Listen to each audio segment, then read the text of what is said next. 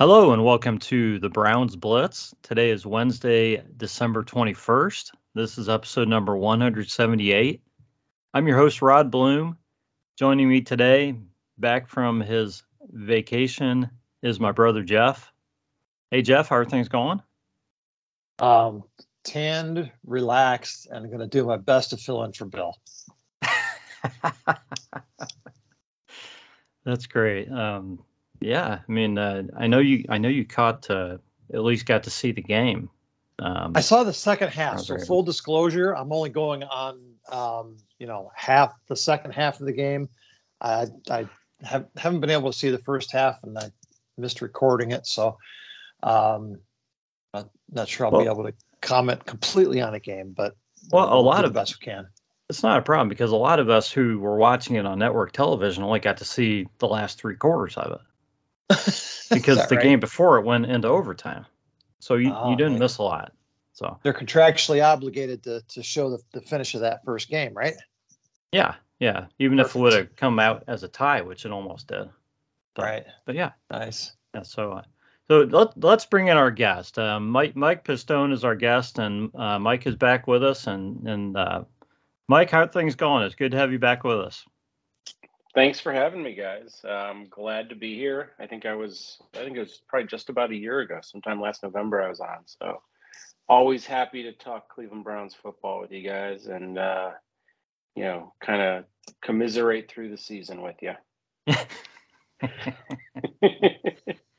And you're the smart one of the group because we're sitting here in Ohio and you're not.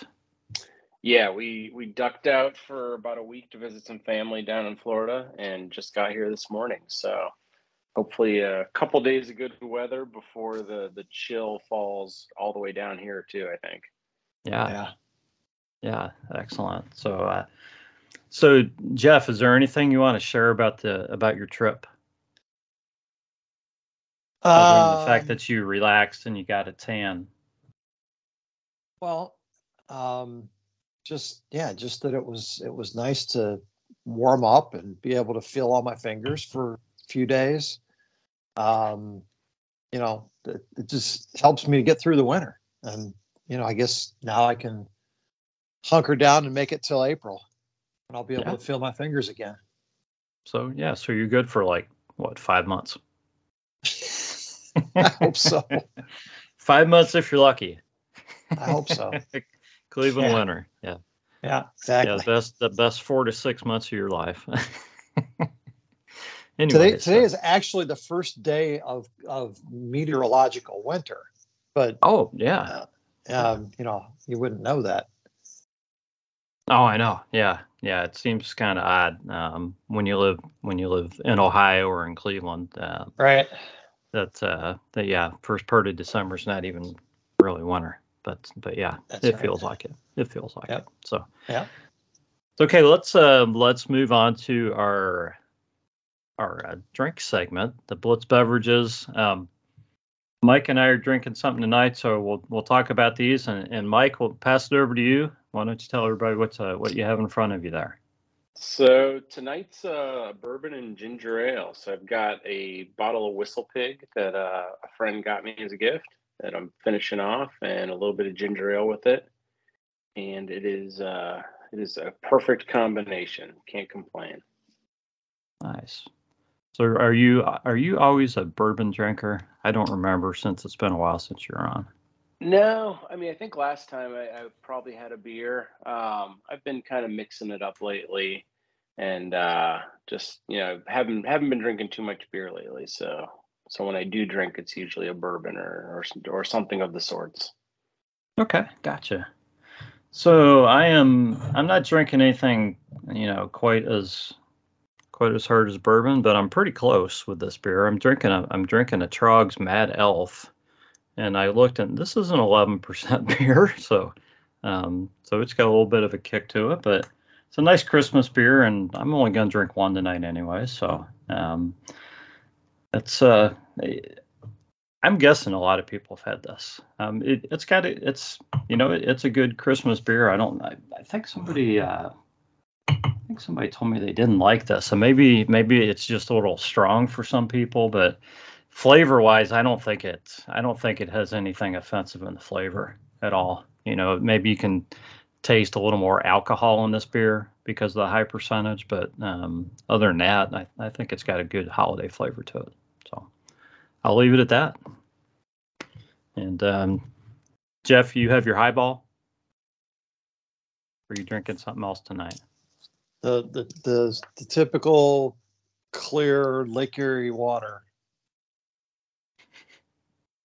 that Bill is so happy to emulate. I did enjoy listening to Bill, by the way. He did a nice job. He did a nice job. Yeah, he did. And I mean, I gave him some crap. Tried to put him on the spot with giving me some stats and stuff, and the weather and things like that, just for fun. Right. Because I know you have all that stuff at your fingertips all the time. Usually. but yeah, it was fun. He did a great job too. So yep. So yeah. Yep. So all right, guys. I look for Browns news, and I really didn't see a lot. So I don't know if either of you guys really have anything much. Ethan Posic's coming off of IR. Going, I guess IR to practice squad, until he's ready. So I don't know if he's gonna be ready to play this Saturday. I just realized the Browns were playing Saturday earlier today. Right. So I'm not used to these Saturday games. I'm glad I looked so I didn't miss it. But it'd be great to have him back. I'm sure he's like, damn, I don't want to play in that game. And not that he would really feel that way, but why would you want to come back and play in the game when it's like 2 degrees? Yeah. I think the feels like temperature they said was minus 22 or something like that. The pseudo wind chill. Yeah. So it's going to be a bad one. It's going to be brutal. I'll give all these guys, any of these guys who go out there and playing that stuff, a lot of credit just for being there, and and the fans too, just for showing up and going to the game. I'll be watching at home. Right. Yeah, that's going to be nuts. But and nothing against Froholt, but if you can get Posick back, Posick played so well before the injury. He could definitely be a boost for the offensive line. So so I don't know. I guess hopefully we'll find out a little later in the week whether he's trending toward playing or not. But good to see that he's off IR, and hopefully we'll at least see him somewhere, over the course of the next few games. So yeah, and I think that him settling back in gives you one less giant question mark on that line in the offseason. Yeah. He played so well, and I assume, I'm trying to remember, he's probably on a 1-year deal, but I would think the Browns would want to bring him back. Yeah. I would think he's earned a shot at, getting a deal. I'm going off the top of my head, Rob, but I think they have remember their option or how it is, but I think it was a 2-year deal. Okay. But it's not a guaranteed deal. So, I think either party can walk. Okay. I think what's his name? The one that got injured in training camp, Nick Harris. Nick Harris. I think he's on a couple-year deal because he was the supposed starter. So that could complicate. He's still on his rookie deal. I think he's got 1 more year on his rookie deal. He's probably got 1 year left. Good. Yeah. So you got to believe those two are going to fight it out.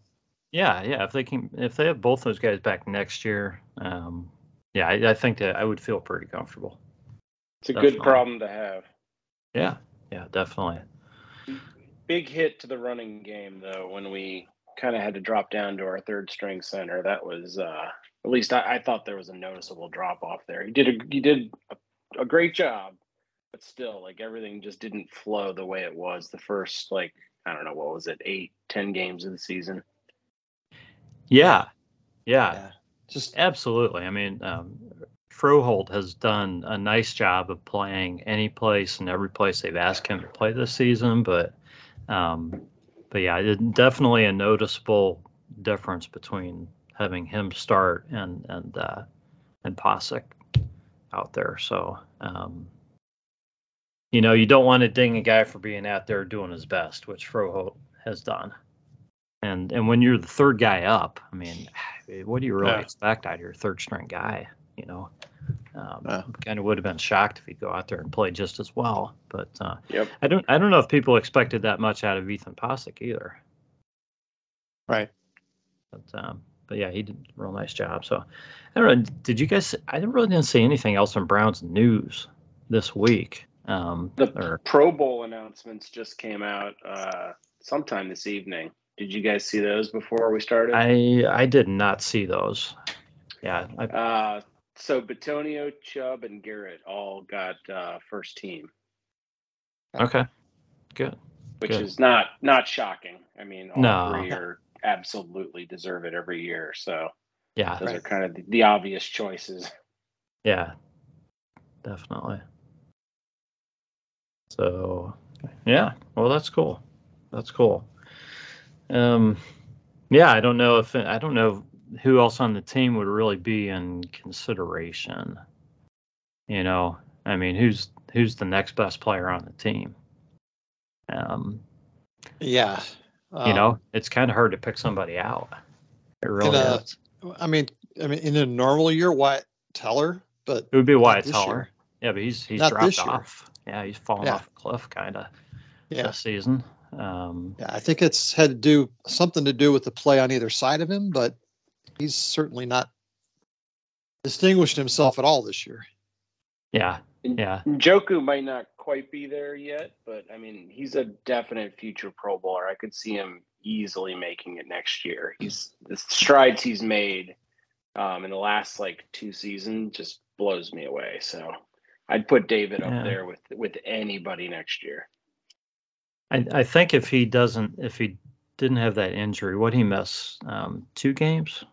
A couple. It might have been more. It was a chunk. It might have been 2 or 3. If he doesn't miss those games, maybe his stats look a little better and maybe he has more consideration. I mean, not that he's going to get first team in the AFC. We know who that goes to. But yeah, he gets I think you're right. So he's close, but yeah, is it just me, or does it bother you guys that we're now in year 6 of David Njoku and we're still talking about his potential? I would have agreed last year because I don't think he reached it. But this year, if you take away the injury, right, I think he's there. The catches he's made, he's that absolute number 3 receiver. He's filling the role he's supposed to. He lived up to the hype. So I'm all about him this year. And then the acrobatic hurdles are just icing on the cake. But that's just fun to watch. Yeah. But last year he definitely wasn't there yet, and he was sharing time, and I don't know, he wasn't that impressive. Yeah, I would take full season, 17 games of him. I'd say he's top 5. Yeah, I don't want to get down on the guy. I mean, I've done plenty of that, and I will give him credit for getting a deal and actually improving his play, which is something that several other guys on the team have not done. Right. But I still think he's got a little bit to prove. Oh yeah, and he's got room to grow too. He's not. I don't think he's there yet. This isn't as. At least I hope it's not as good as he's going to get. Yeah. Yeah, I would. I haven't looked at it. I would like to see the stats on his targets versus receptions, and I know that that's not all on the receiver. Maybe just look at drops, which I don't always agree with the way they track drops either. But I think his catch percentage, or whatever the however you'd want to term that stat, has to be up this season compared to probably any other season he's had. I think he's catching a lot higher percentage of balls that he should be catching. He's not dropping nearly as many of those easy passes that he's dropped other seasons. He's had 1 or 2 here and there, but it's not been a noticeable issue with him. Yeah. And I mean, to me, that's been probably the most exciting thing is that he just feels like a reliable receiver now. Yeah. Well, and it's kind of like it's almost like it's flipped. Like he's catching by default now, and it stands out when he drops, right? Where almost before you'd kind of expect the drop. I feel like on the easy ball, right? You kind of you expect on the easy ball, but you expect him to make one or two fantastic catches a game. And you're like, well, why can't he catch that easy pass? And but he's been doing both this season with just, I mean, and everybody has a drop here and there, so you can't knock him for the few easy drops he's had. It's like you said, it's really flipped. It's not been near the same as what it's been really the whole rest of his career. I think he's been like that almost every other season. So who do you think's had a better season this year, David Njoku or Amari Cooper? Ooh, tough one. I think Amari Cooper's probably who I would go with. But I expected that from him. Like I thought he was going to go back to his old form, right? Where David's shown more growth, but Amari's just kind of what he's supposed to be doing, I think. Go ahead. I think it goes to the level of competition at those positions, and what the yardstick is, right? The Njoku is now considered a top 5 tight end in the league, and Amari Cooper is probably not even in the top 15 in wide receiver play. Well, yeah, and that's kind of where I was going. To me, one of the next top players on this team is Amari Cooper. Right. And I happen to have their yardage totals in front of me because I was kind of looking at where they were going to end up for the season and where they are, in personal bests and things like this. And Amari Cooper's sitting at 932 yards on the season. Njoku's sitting at 551. And I know he's missed the time, but Njoku is 88 yards away from his career high with 3 games left. So he's in all likelihood, he's going to surpass his career high in yardage, just by getting to 650 or 700 yards in these final 3 games. And if you get 700 yards out of your tight end, that's pretty good. Amari Cooper is going to end up with 1,000 receiving yards, and I think this will be his 6th 1,000 yard season. Yeah, which is just impressive. But like you're saying, there's so many good receivers that getting 1,000 yards. We don't think of him as a Pro Bowler because of what he's up against competition wise. Well, we think of him as a great receiver in Cleveland because, other than Jarvis and Beckham. And Beckham, we really haven't had anybody push 1,000 here, recently since, in quite a while. So Don't forget, DPJ's getting close too. He's, I don't know, maybe 250, something like that away. He's got a shot this year. He's actually at 782, so he needs 218 yards in 3 games to hit 1,000. So very interesting. That's good to see. And he's still young. He's 23, 24. That's, I'm happy with that at that age. Yeah, and if you look at it this way, if Njoku wouldn't have missed I'm not sure how many he missed, 2, 3, 4 games, maybe he's sitting at 700 some yards, and maybe he's pushing toward thinking, maybe if he has a big game, he hits 1,000 too. And suddenly you've got 3 guys pushing for 1,000 yards. It makes your receiving core look a little bit better than what you felt like we had going into the season, which was Amari Cooper and question marks. Seriously, I mean, DPJ's really improved, and I think people liked what he did last season. But there were still a lot of question marks about him as to whether he could take another step, and he has taken another step, definitely. Yeah, for sure. A lot more consistent too.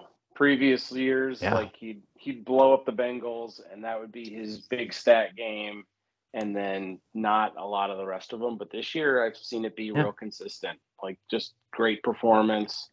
Again, young guy really kind of stepping up finally. Good to see. Yeah. So just finishing that thought on Pro Bowl players. Yeah. I think there's another tier of guys that, like David Njoku, are going to hopefully rise to that level in the next few years. I think JOK has that potential. Obviously, Denzel should be there. If he was playing inspired, he would be. And Greg Newsome can definitely be in that conversation once they really figure out where they're going to play him. Then you've got another layer of guys below that. But this team's not far away from having a whole bunch of Pro Bowlers. I agree. And it's probably jumping the gun a little bit, but if you watch the way Emerson has played this season, you can definitely see that he has that potential in him too. Yeah, what's going to hurt him, I think, is the pedigree, as being a third-round pick. So he's going to have to really ball out to leapfrog guys who were taken ahead of him, who have higher expectations, right? Right. But definitely has played extremely well, and should be getting recognized for that.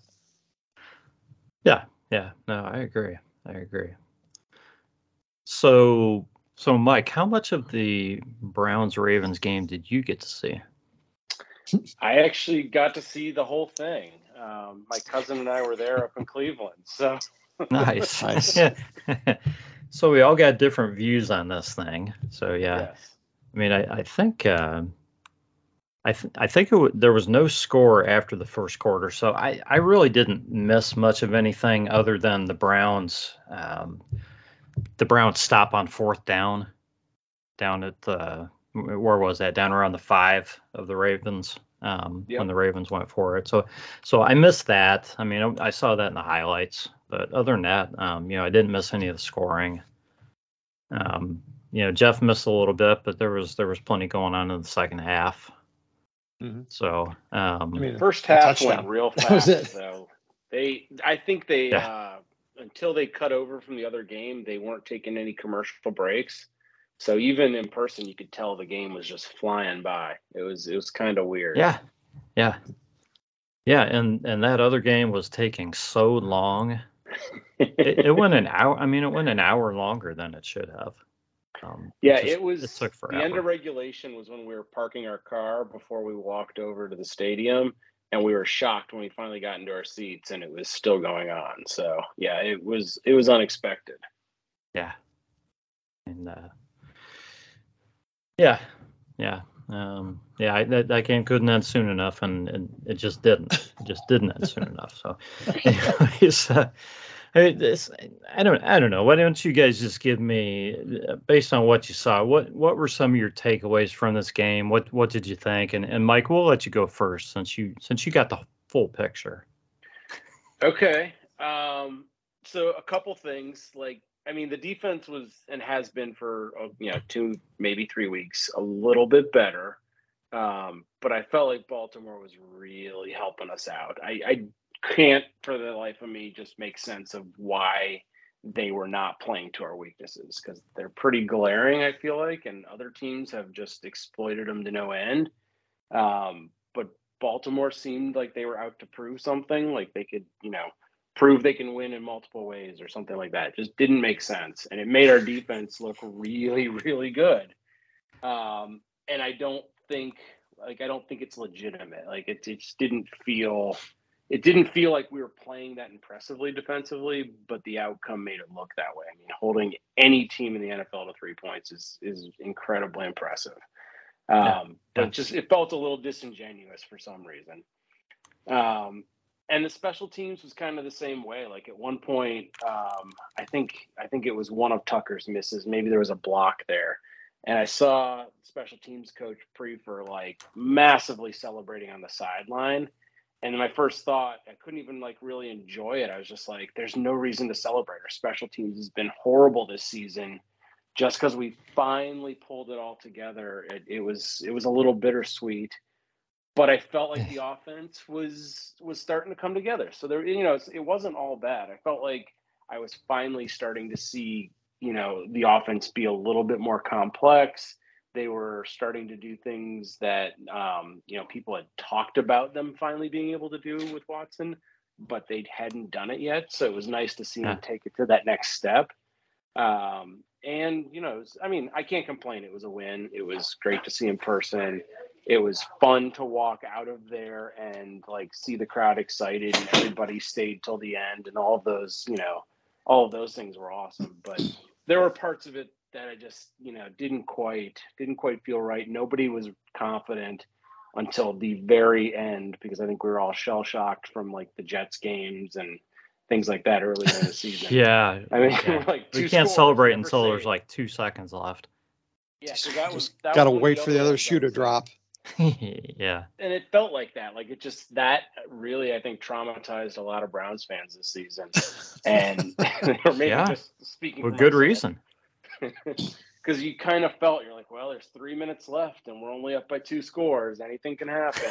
Hey, they could score 4 times on us, But it was great to see a win. It's great to see that we're really kind of beating up on our division. Hopefully we'll pull out the last one against the Steelers, but I think on the way home the post game said we're 4-2 against the division, if that sounds right. Yeah, sounds right. And I'll take that, because I'm used to just seeing us get beat up by everybody except the Bengals, but getting swept by Baltimore, swept by Pittsburgh. So seeing that apparently we're a team well structured to compete in our division is a good step. I like where that's headed. Yeah. Or we must be 3-2. Is that right? We must be 3-2 with one. We'd be 4-2 if we beat the Steelers. Yeah. Okay. Yeah. 4-2. Yeah. Maybe they were assuming the victory, which is a poor choice, but dangerous. Yeah, that's dangerous. Yeah. Right. We'll see who has more to play for, or who cares more, in that last game. But yeah, no, you make a lot of great points, Mike. Jeff, let's get your thoughts. Now we'll just kind of dive into everything all at once here.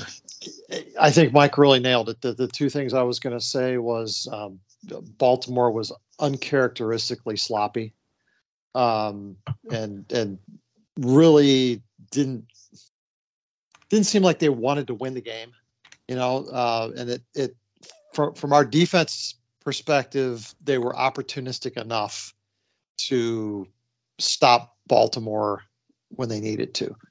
And that's not usually what happens against Baltimore, it was Hundley, not Lamar. But that usually doesn't matter to our defense, so they found a way to beat a guy that they were supposed to beat, which I think is important. And then, the other point is, the division thing. I mean, we've proven now that we can win in our own division. We can beat everybody in our division, and that's critical as far as being competitive going forward. Yeah, I agree with you. Definitely, the division thing is an important thing to take into next season, for sure. I agree with you guys on the defense, and I'm sure the Ravens fans are sitting there watching this game saying, why? What are you guys doing? I mean, J.K. Dobbins ran the ball 13 times for 125 yards. He was getting 9 yards a pop. And how do you give that? How do you give him only 13 carries? I mean, what are they their thinking? Their quarterback threw 30 times. They wanted to prove they had a passing game. And Dobbins he wasn't getting the breakaways. You could see when he would get, he'd get 9 yards, but then he would get caught. And they weren't scoring, so maybe they felt they were getting a little desperate. I don't know. But, 9 yards is pretty good. Yeah, I'd take it. I mean, and seriously, they're only down by 7 or 10 points, at any point in this game. I mean, it really didn't make sense to me either. But yeah, I mean, the Browns got the turnovers when they needed them. I thought I thought Denzel Ward's pick was a really nice play. We just haven't seen much of that this season, where guys have jumped the ball like that at the right time. Guys have been very passive in playing defense. Right. And now that they're starting to do a little bit of this stuff, it's showing up and it's changing games. It really is. It's good to see. So I don't know if that's on the coach or if the players are finally just saying, you know what, I'm tired of this. We're letting this shit happen, and we need to be more aggressive. And so I don't know why it's happening, but yeah, the turnovers made up for the fact that they were giving up yards on the run and everything. Because I mean, Baltimore's stats weren't terrible. They weren't a whole lot different from the Browns, really. It was the turnovers that made the difference in the game, really. So yeah, I mean, 2 years now, this has happened where Myles Garrett has kind of like called out the defense mid-season. I think last year it was, I don't know, it might have been that blowout with the Patriots. But like he called out the lack of turnovers, and then all of a sudden they just start going after him and getting turnovers. I don't understand the connection between the two. But like it keeps happening. He finally has enough. He finally kind of blows up in public and calls out what is probably his coaches. And then things change within a game or two. Are you guys seeing that at all, or is this just kind of me imagining it? No, I agree with you. I agree with you. And I don't understand it, because I would think that players are taught to go after the ball. Not necessarily try to intercept it every time, but to try to knock it out, to try to cut her out and get a pick every now and then, when they have the opportunity, as long as they're not going to get beat on the play for a touchdown, like we've seen so many times this season. It's shocked me watching this defense for the first, 10 games, that the Browns defense has just not even tried anything. It seemed like they're just happy just letting the other team do what they want, and then letting the third guy make the tackle. It's painful to watch. Yeah. So yeah, it's been. I really haven't minded seeing them get gashed a little bit in the run, if and then seeing turnovers, because it's just been such a long time coming to see this defense play like they want to take the ball away from the other team. It's just a huge difference. Yeah. So yeah. I think I made the comment a few weeks ago that it's up to the coaching staff to put our star players in a position to make all-pro type plays. And then it's up to the player to execute, right? So yeah. JJ3 created a turnover by punching a ball loose and then jumping on it, right? Yeah. He's not doing that if he's 10 yards off the guy he's covering. Right. You got to put guys in positions where they can make positive impacts on the game. And I think by doing that, by putting Myles in featured spots to rush against single man, not getting double and triple teamed, not having your defensive backs laying off of guys so far, letting them get into man coverage more frequently. I don't know if it's a conscious choice on the coaching staff's part to run a different defense, or if it's just guys are finally starting to execute the defense that we've been trying to play all year long. Yeah. But for JJ3 to finally have an impact on a game when he's been really catching shit all year long about sort of watching other guys play. Yeah. I don't know if that's the coach or if that's him or some combination of the two. But that's the difference between winning defense and losing defense. I'll give up yards all day between the 20s if we hold the opponent 3 points. No kidding. Yeah. No, I agree with you. Go ahead, Mike. If it's taken your players till game 10, 11, 12, though, to really be comfortable in your defense, and what is this, year 3 of Joe Woods? Like, something's wrong there. Like, either your defense is too complex, you have completely the wrong players. Like, there's something major wrong there.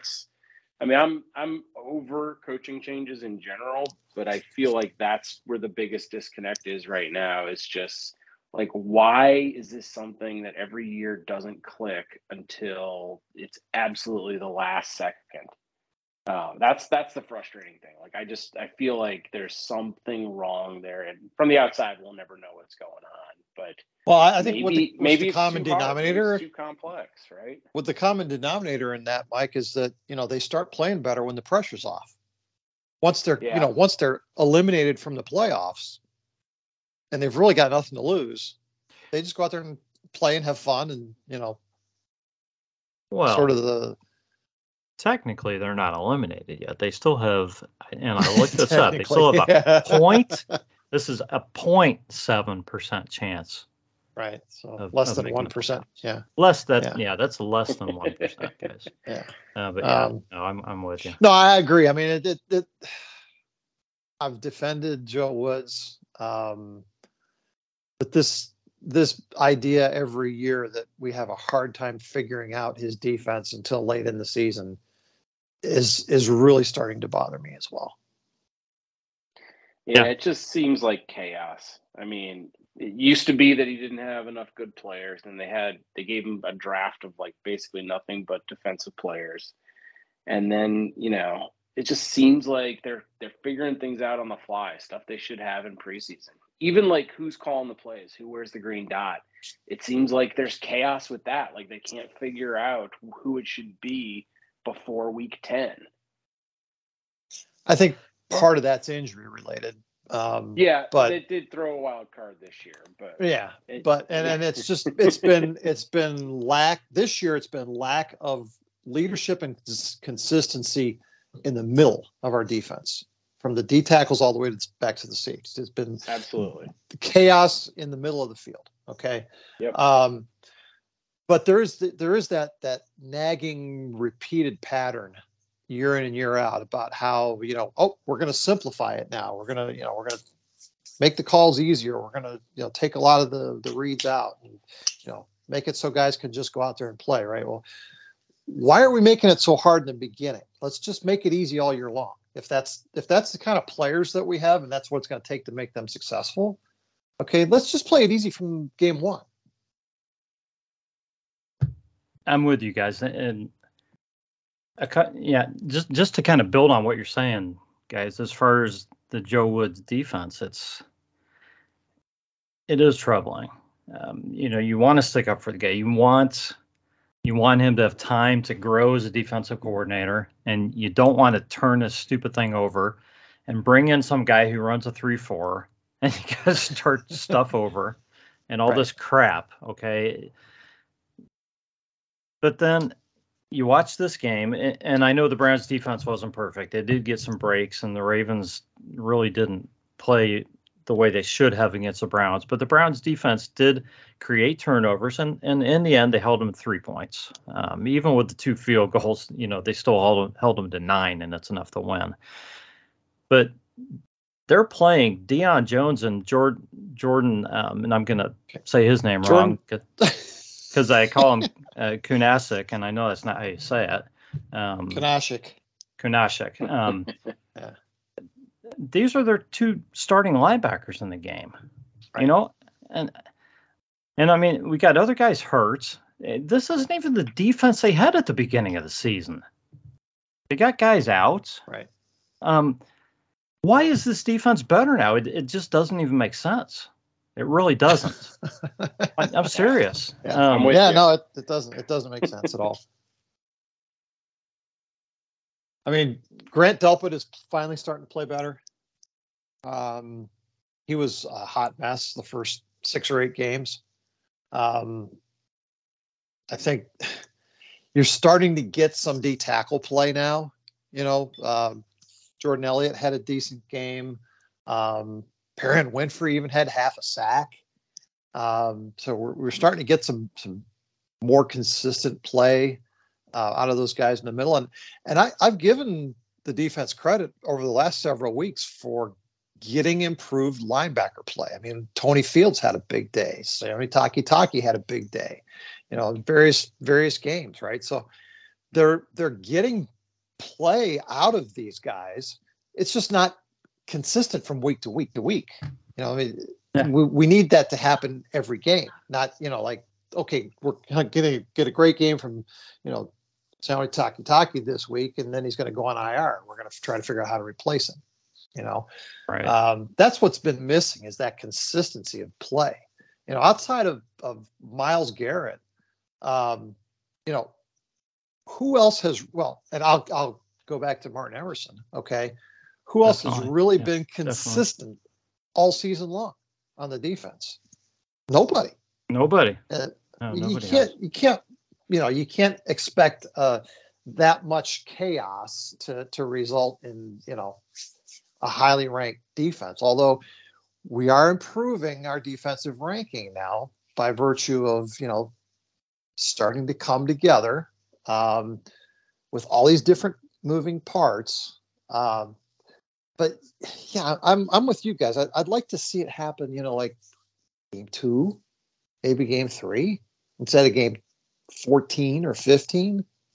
Yeah, and when you're bringing a lot of guys back, you know, and I know there are new guys each season, okay, but right, yeah, you're still bringing a lot of your core back. Why does it take half the season? Yeah, there's really no reason for that. I can give a defense or a coach a couple games to get players, especially if you're turning over, you know, 4 or 5 of your starters on defense. But yeah, man, not 6-8 games.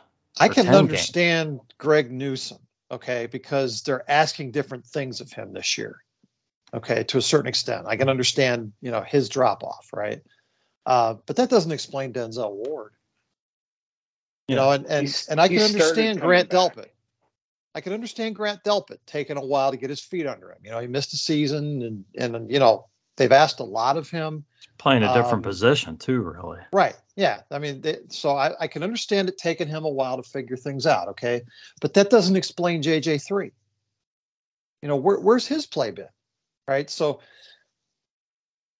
just with all these different moving pieces, you've not only have you not gotten it early on from those guys that are new, but you haven't gotten what should have been consistent play from guys who are coming back and really, you know, should be, like Mike said, you know, now in year 3 or more, really settled into what's expected of them. And if you're not getting that, then it's hard to make an argument for coaching continuity.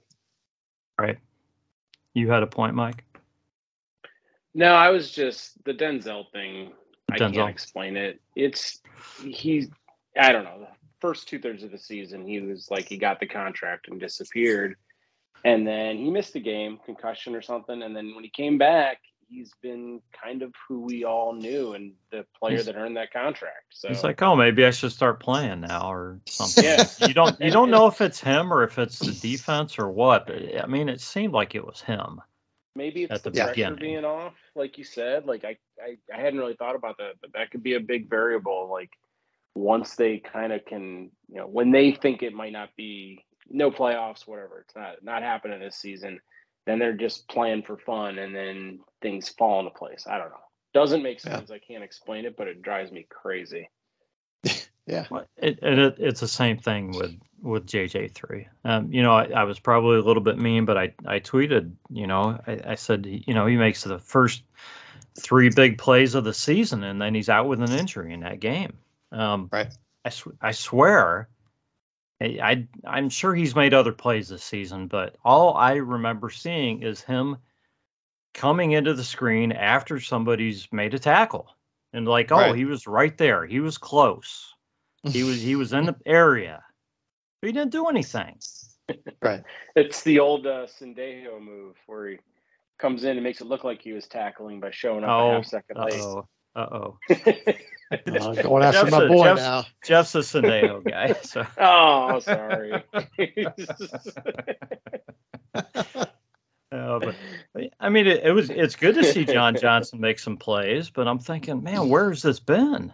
You know, but it's the same for other guys too. So yeah, you don't know if it's the pressure, if it's finally figuring out the defense, if it's or what the heck's going on. So well, these last 3 games are going to be key in terms of can we see that consistency, because these next 3 teams we're playing are not good teams, and we ought to be able to at least put the same kind of effort out on the field 2 as of them we are did not against good the Ravens. Teams. 2 of them are not good teams. One of them is probably going to be tougher than what you think. But yeah, so we'll see about that. But talking about the defense, I mean, it's and we're not going to talk about who's going to be back or any of that stuff, but the defense, and Joe Woods and the special teams and Mike Prefer it seems like they're in very similar spots. It's like you're thinking a few games ago, these guys are going to be gone after the season, and now it's like they're both all of a sudden they're whatever you want to call it. The defense and the special teams are stepping up, making plays and stuff to make the coaches look good, whether it's the coaches or not. And you're like, maybe, I don't know, maybe these guys will be back now. And it's like, after we've been cursing these guys all season long, and it's like, you don't know if you want to be happy about these plays or not. And I think you alluded to that, Mike, with the block kick. It's like, it's conflicting. It is. I mean, it was that way with the punt return. I'm thinking, oh, great. Yeah. Our punt teams have done nothing but fair catch the ball and let guys have decent returns all season against us all season long. And now we're getting near, the end of the season. It's like, let's make a couple of special plays here just to try to bring him back. So it's going to be interesting. I mean, we'll talk about that when the season's over, those coaches. Right. Right. But yeah, I mean, it's like you don't know if you're really rooting for these guys or not at this point, just because of what we've watched all season long. Yeah. So so I had a couple other things here, but we'll get to Saints and Browns here in just a minute, guys. But talking about the Ward pick, that did you guys both see? I'm not sure where it was in the game, but the Deshaun Watson pass to Amari Cooper, where Watson is, I mean, it was clear across the field, where Cooper is almost like a step or two from being out of bounds. Mm-hmm. Yeah. That's a heck of a throw. Oh yeah. Yeah. So those are the throws that he can make that Jacoby can't. Yeah. So I thought that was just kind of a prime example of the kind of stuff you're going to see from him. Right. Probably routinely once he's playing the way he can play. That's the kind of throw that you're just kind of watching. You're like, oh yeah, nice pass. But then you look at how far that throw was, and you're like, man, that was like perfect right there. Yeah. He threw one the Cincinnati game that it was kind of the same thing. There was a defender just attacking him. I think he was like hanging off his lower half. Oh yeah. And he still like threw it, 35, 40 yards, perfect pass. And I don't think many quarterbacks can do that. So you see those little glimpses and you're like, wow, this is a different caliber of professional athlete than we. Those are the adjustments that the offense is making right now in terms of the pace of plays and his ability to extend a play. With Brissett, they were used to really quick drops, quick reads, get rid of the ball, and high percentage passes, which puts less of a demand on the offensive line than a guy like Watson, who's back there moving around and shifting the pocket and expecting guys to make secondary moves. Okay, like you saw him, I think he got on DPJ at one point, near the end zone, like, hey, keep running. Don't just stop. Yeah. You keep running. I'm going to find you. Right. So that's a big adjustment that the offense still needs to make to figure out how to block for him, how to finish a route for him. that's what's going to get this team to, that 30-point offense we've been talking about, is when all that sort of clicks together offensively. Yeah, and if you think about it, if the 2 field goals are made in this game, the Browns are at 19, and 19 against the Ravens defense, it's getting closer to being on track. So still not a ton, but you can see the potential, and I think you could also see what Watson can do. I mean, we know what we can do, but I think he's getting closer to it with that long run he had right up the middle. I think that was probably third or fourth quarter. Long overdue. Yeah, you're like, he can do that. And I think he's just been questioning himself and kind of like looking to dump the ball off too many times. Yep.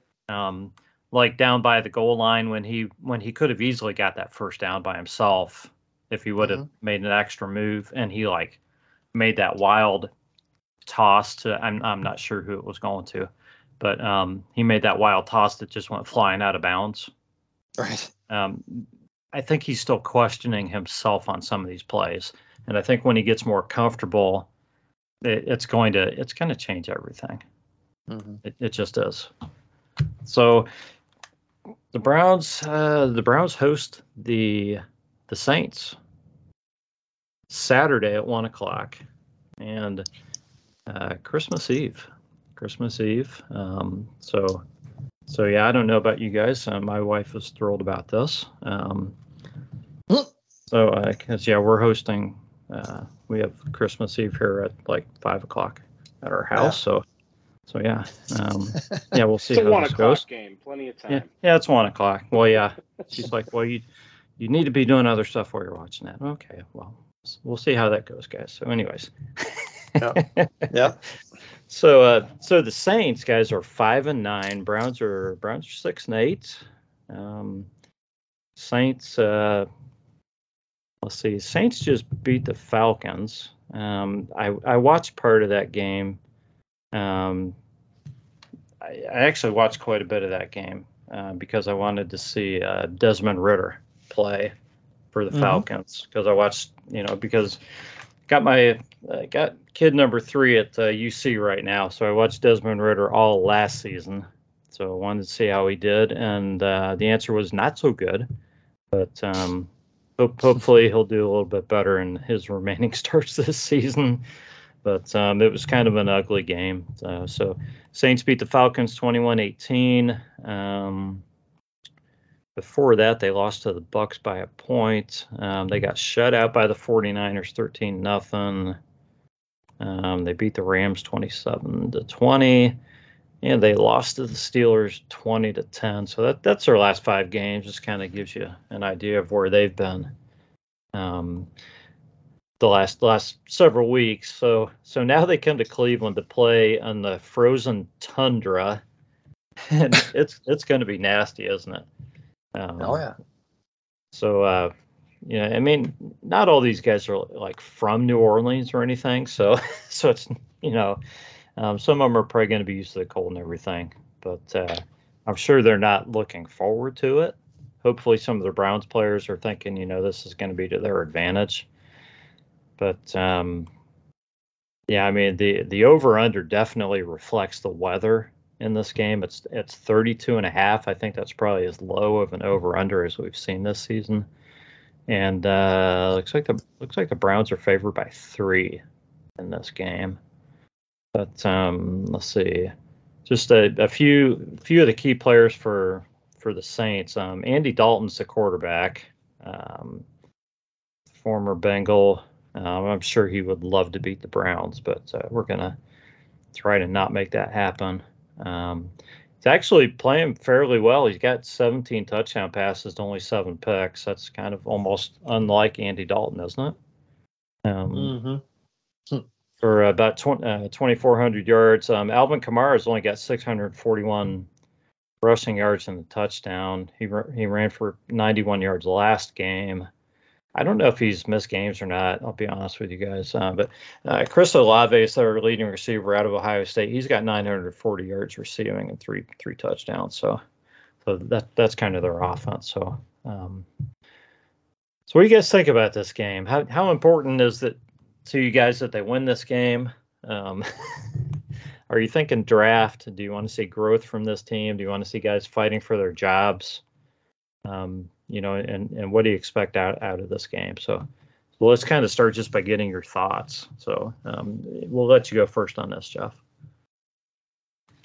I want them to win. I don't care about draft picks at this point. I want this team to gel. I want to start building toward next year. 10 degrees isn't the ideal environment to be fine tuning your offense, but I want to see guys go out there and fight. I think the schedule now is favorable enough that we should be able to put together a little bit of a run. And we've beaten the hardest team left on our schedule. Let's keep going. Yeah. So what do you think, Mike? Well, definitely not thinking about draft picks because the Texans have all of those. Yeah. So what's our first pick? Third or fourth round? We have our own second round. Yeah, but still, right. At that point, we're not really filling in too big of holes, I don't think. But we haven't gotten a lot out of those lately. No, it's absolutely a winnable game. I'm trying to remember. I forget where Andy Dalton was playing last year, but I feel like he beat us recently when he shouldn't have. Sometime like late last season or something. Maybe a Cardinals game. Chicago, I think it was in Chicago last year. I don't know if we lost to them or not, but yeah, I think he was in Chicago last season. I'm not sure where he was before that. It was someplace else between Chicago and Cincinnati.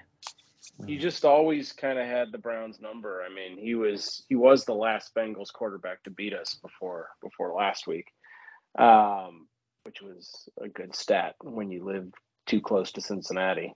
Let's be honest, Mike. A lot of people had our number. Yeah, I know. Yeah. We won't even talk about the Steelers and their streaks. But, I mean, it's a winnable game. Vegas doesn't think so. I mean, the spread, would they say it was 2, 3.5, 3? You said that's basically home field advantage. I think we can beat them. I think if our running game is solid, it's gonna be playing to our favor. It would be a really bad sign if we got blown out or if there's something like that just made us look ugly.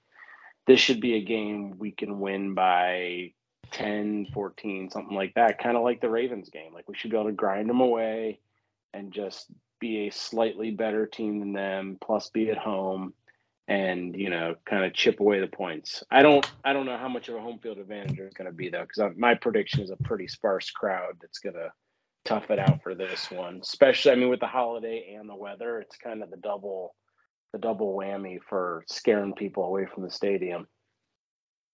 Yeah, I agree with you. Definitely.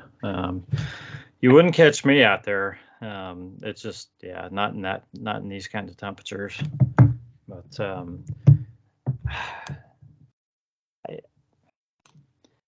I don't know how nasty the field's going to be. And we know it's going to be cold. We don't know how much snow there's going to be or anything like that.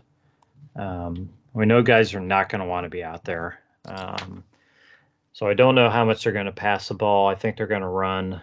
They're going to try to run. I think the Browns should just go with the wishbone. Get Jerome Ford out there with Hunt and Chubb, and let's run the wishbone this game. And let's see if anybody can stop it. Happens. Let's see if anybody can stop it. Why not? No, why not? New England had that game last year where they had 3 pass attempts. The precedent is there. Yeah, and they beat the crap out of us. Wasn't that against us? No. They only had 5 or 6 against us. Yeah.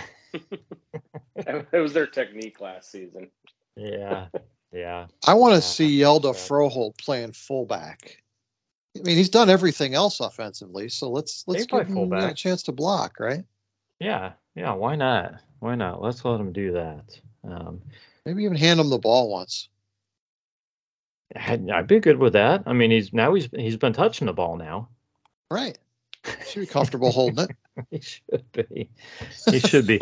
By the way, guys, and I don't want to go against what you're saying or anything, Jeff, but the Washington Commanders are 7-6-1. Now, they are in last place in their division. Yeah. But they have a winning record, so I don't want to take them too lightly next week. Yeah. Well, but they're the best team that we play from here on out. They're going to be better than the Saints. They're definitely going to be better than the Saints or the Steelers. Yeah. So, not that we're going to take any of these games lightly. I mean, if you guys have been watching football this season, you know that anybody can beat anybody on any given week, and that's not just a football thing. That's something that has really made a point of being accurate this season. Yeah, it's like games are closer than they've ever been. Yeah. I know a lot of people who gamble have kind of been turned off to gambling this season because there's just no way to know who's going to win some of these games. It's just impossible. Yeah. So yeah, I mean we'll see what happens. I mean the Colts blew a 33-point lead. Yeah, just so we could miss the first quarter of our game, they did that. If they could have held that damn lead, we would have seen the whole first quarter. It was almost as shocking as the Colts having a 33-point lead going into the half. Like that's each part of that separately blew me away. That's true. How's that happen against the Vikings? Yeah, that didn't even make sense. So right. Yeah, I'm going to go over one more thing, and then we'll do score predictions and get on out of here, guys. But Nick Chubb is 242 yards away from his career high that he established in 2019. Do you guys think he gets there over these final 3 games? And he missed practice, I think. I don't know about today, but he was held out Tuesday with an ankle. So I'm assuming he's going to be ready to play and want to play and everything. I mean, you got to figure there's really no reason for him to play in these games if he's hurt at all. But assuming he plays the 3 games, just kind of wonder what you guys think. If you think he'll get there. I'm going to guess he comes up a little short, just because that seems to be the way it works out. I mean, that Steelers game is going to be another running one, but my prediction would be just 20, 30 yards short, something stupid. Yeah. What do you think, Jeff? Yeah, that's probably a good bet. Yeah. The way our offensive line's been playing, it's not a given that he's going to be able to get 100 yards. Well, I mean, he had 99 against the Ravens. Right. Which is his best game against the Ravens in several years. It's probably his second best game. I think his best game was a while back. Didn't he have the 2 or 3 touchdown game against the Ravens? Yeah. Way back. Other than that, he's pretty much been shut down against the Ravens, I think. So this was one of his better games against the Ravens. But yeah, I think it probably depends on how he does this week and if he plays and if he runs well in the cold and all that. So probably dictate what happens. But okay, guys. Better field condition in the last 2 games, being on the road. So he should have plenty of opportunities if he stays healthy. Yeah, that's true. He only needs one kind of average game and 2 decent games. So yeah, it could happen. But if what Mike said, if that happens, I won't be surprised at all. Nick could very well come up 4 yards short. That's okay. If that happens and we win the last 3 games, I'm sure he'll be fine with it. Yeah, it's not going to happen. He's not worried about that stuff. So, okay, guys, let's get score predictions. And Mike, if you want to add some flavor to this, with a little bit of, a special prediction of a play or anything like that, you're welcome to do so. You get to go first. Yeah, all right. So I'll go final score. I think it is going to be low scoring. I think the Vegas probably has the over-under pretty much nailed. Let's say like a 17-13. but I think there might be a little more passing than people are expecting. I think the weather goes against it, but Deshaun has to break out one of these games. So I'm going to say over 250 passing yards is going to be my wild card prediction. Wow. That's for Watson, right? Not combined between the two teams. Not combined between the two teams. So you got Browns 17-13. Yeah. Okay. That's what I'm going with. Jeff, before you go, I want to flash back to our guesses from last week, and of course, Browns won 13-3.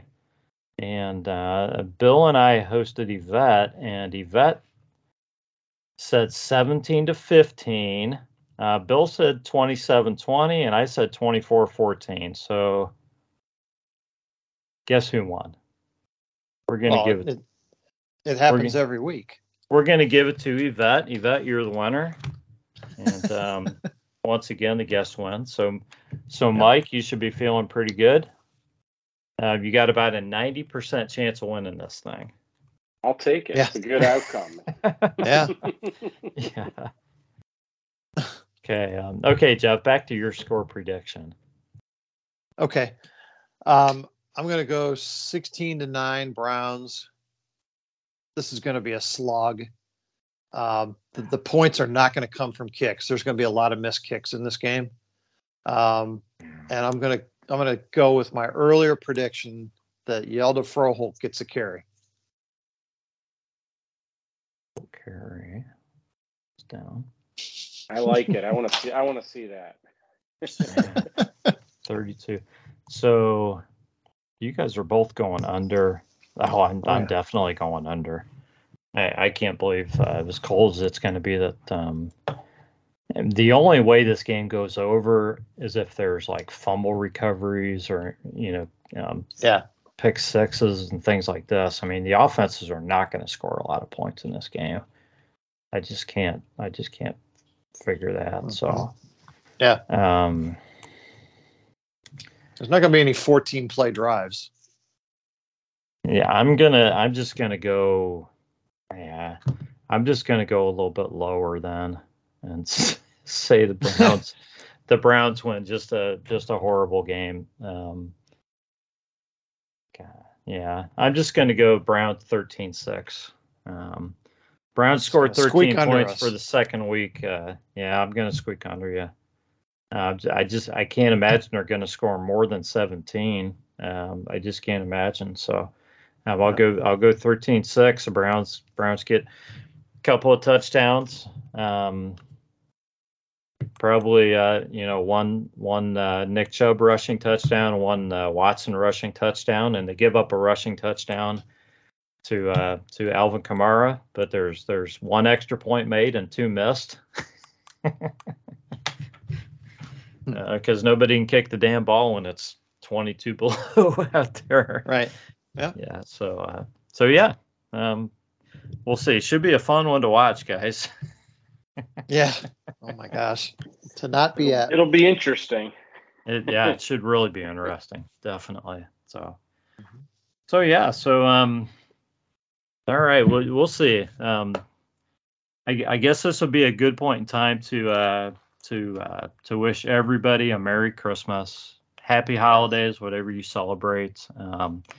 We appreciate everybody who listens to the show and supports us, and I guess we got one more show left this year, so we'll close that out next week. But hope everybody enjoys some time with their families or anybody who's important in their life during this holiday season.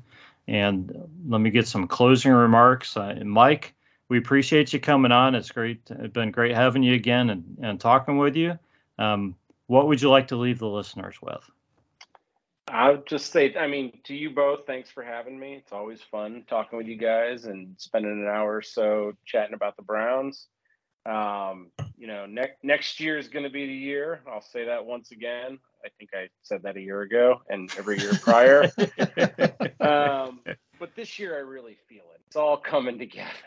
And I can say that almost seriously. But, just next year's our year, and go Browns. Thanks for having me, guys. Absolutely. Jeff, closing remarks? Yeah, everybody enjoy your holidays. This weekend we get 1/3 of the way to 9-6, which is where we're headed. So buckle up. 9-8, excuse me. 9-8. 9-8. 9-6. Yeah. Yeah, I'd like to be 9-6, but 9-8. 9-8. We're on our way. That high ball's really hitting you. I know. I'm intoxicated with water. Right.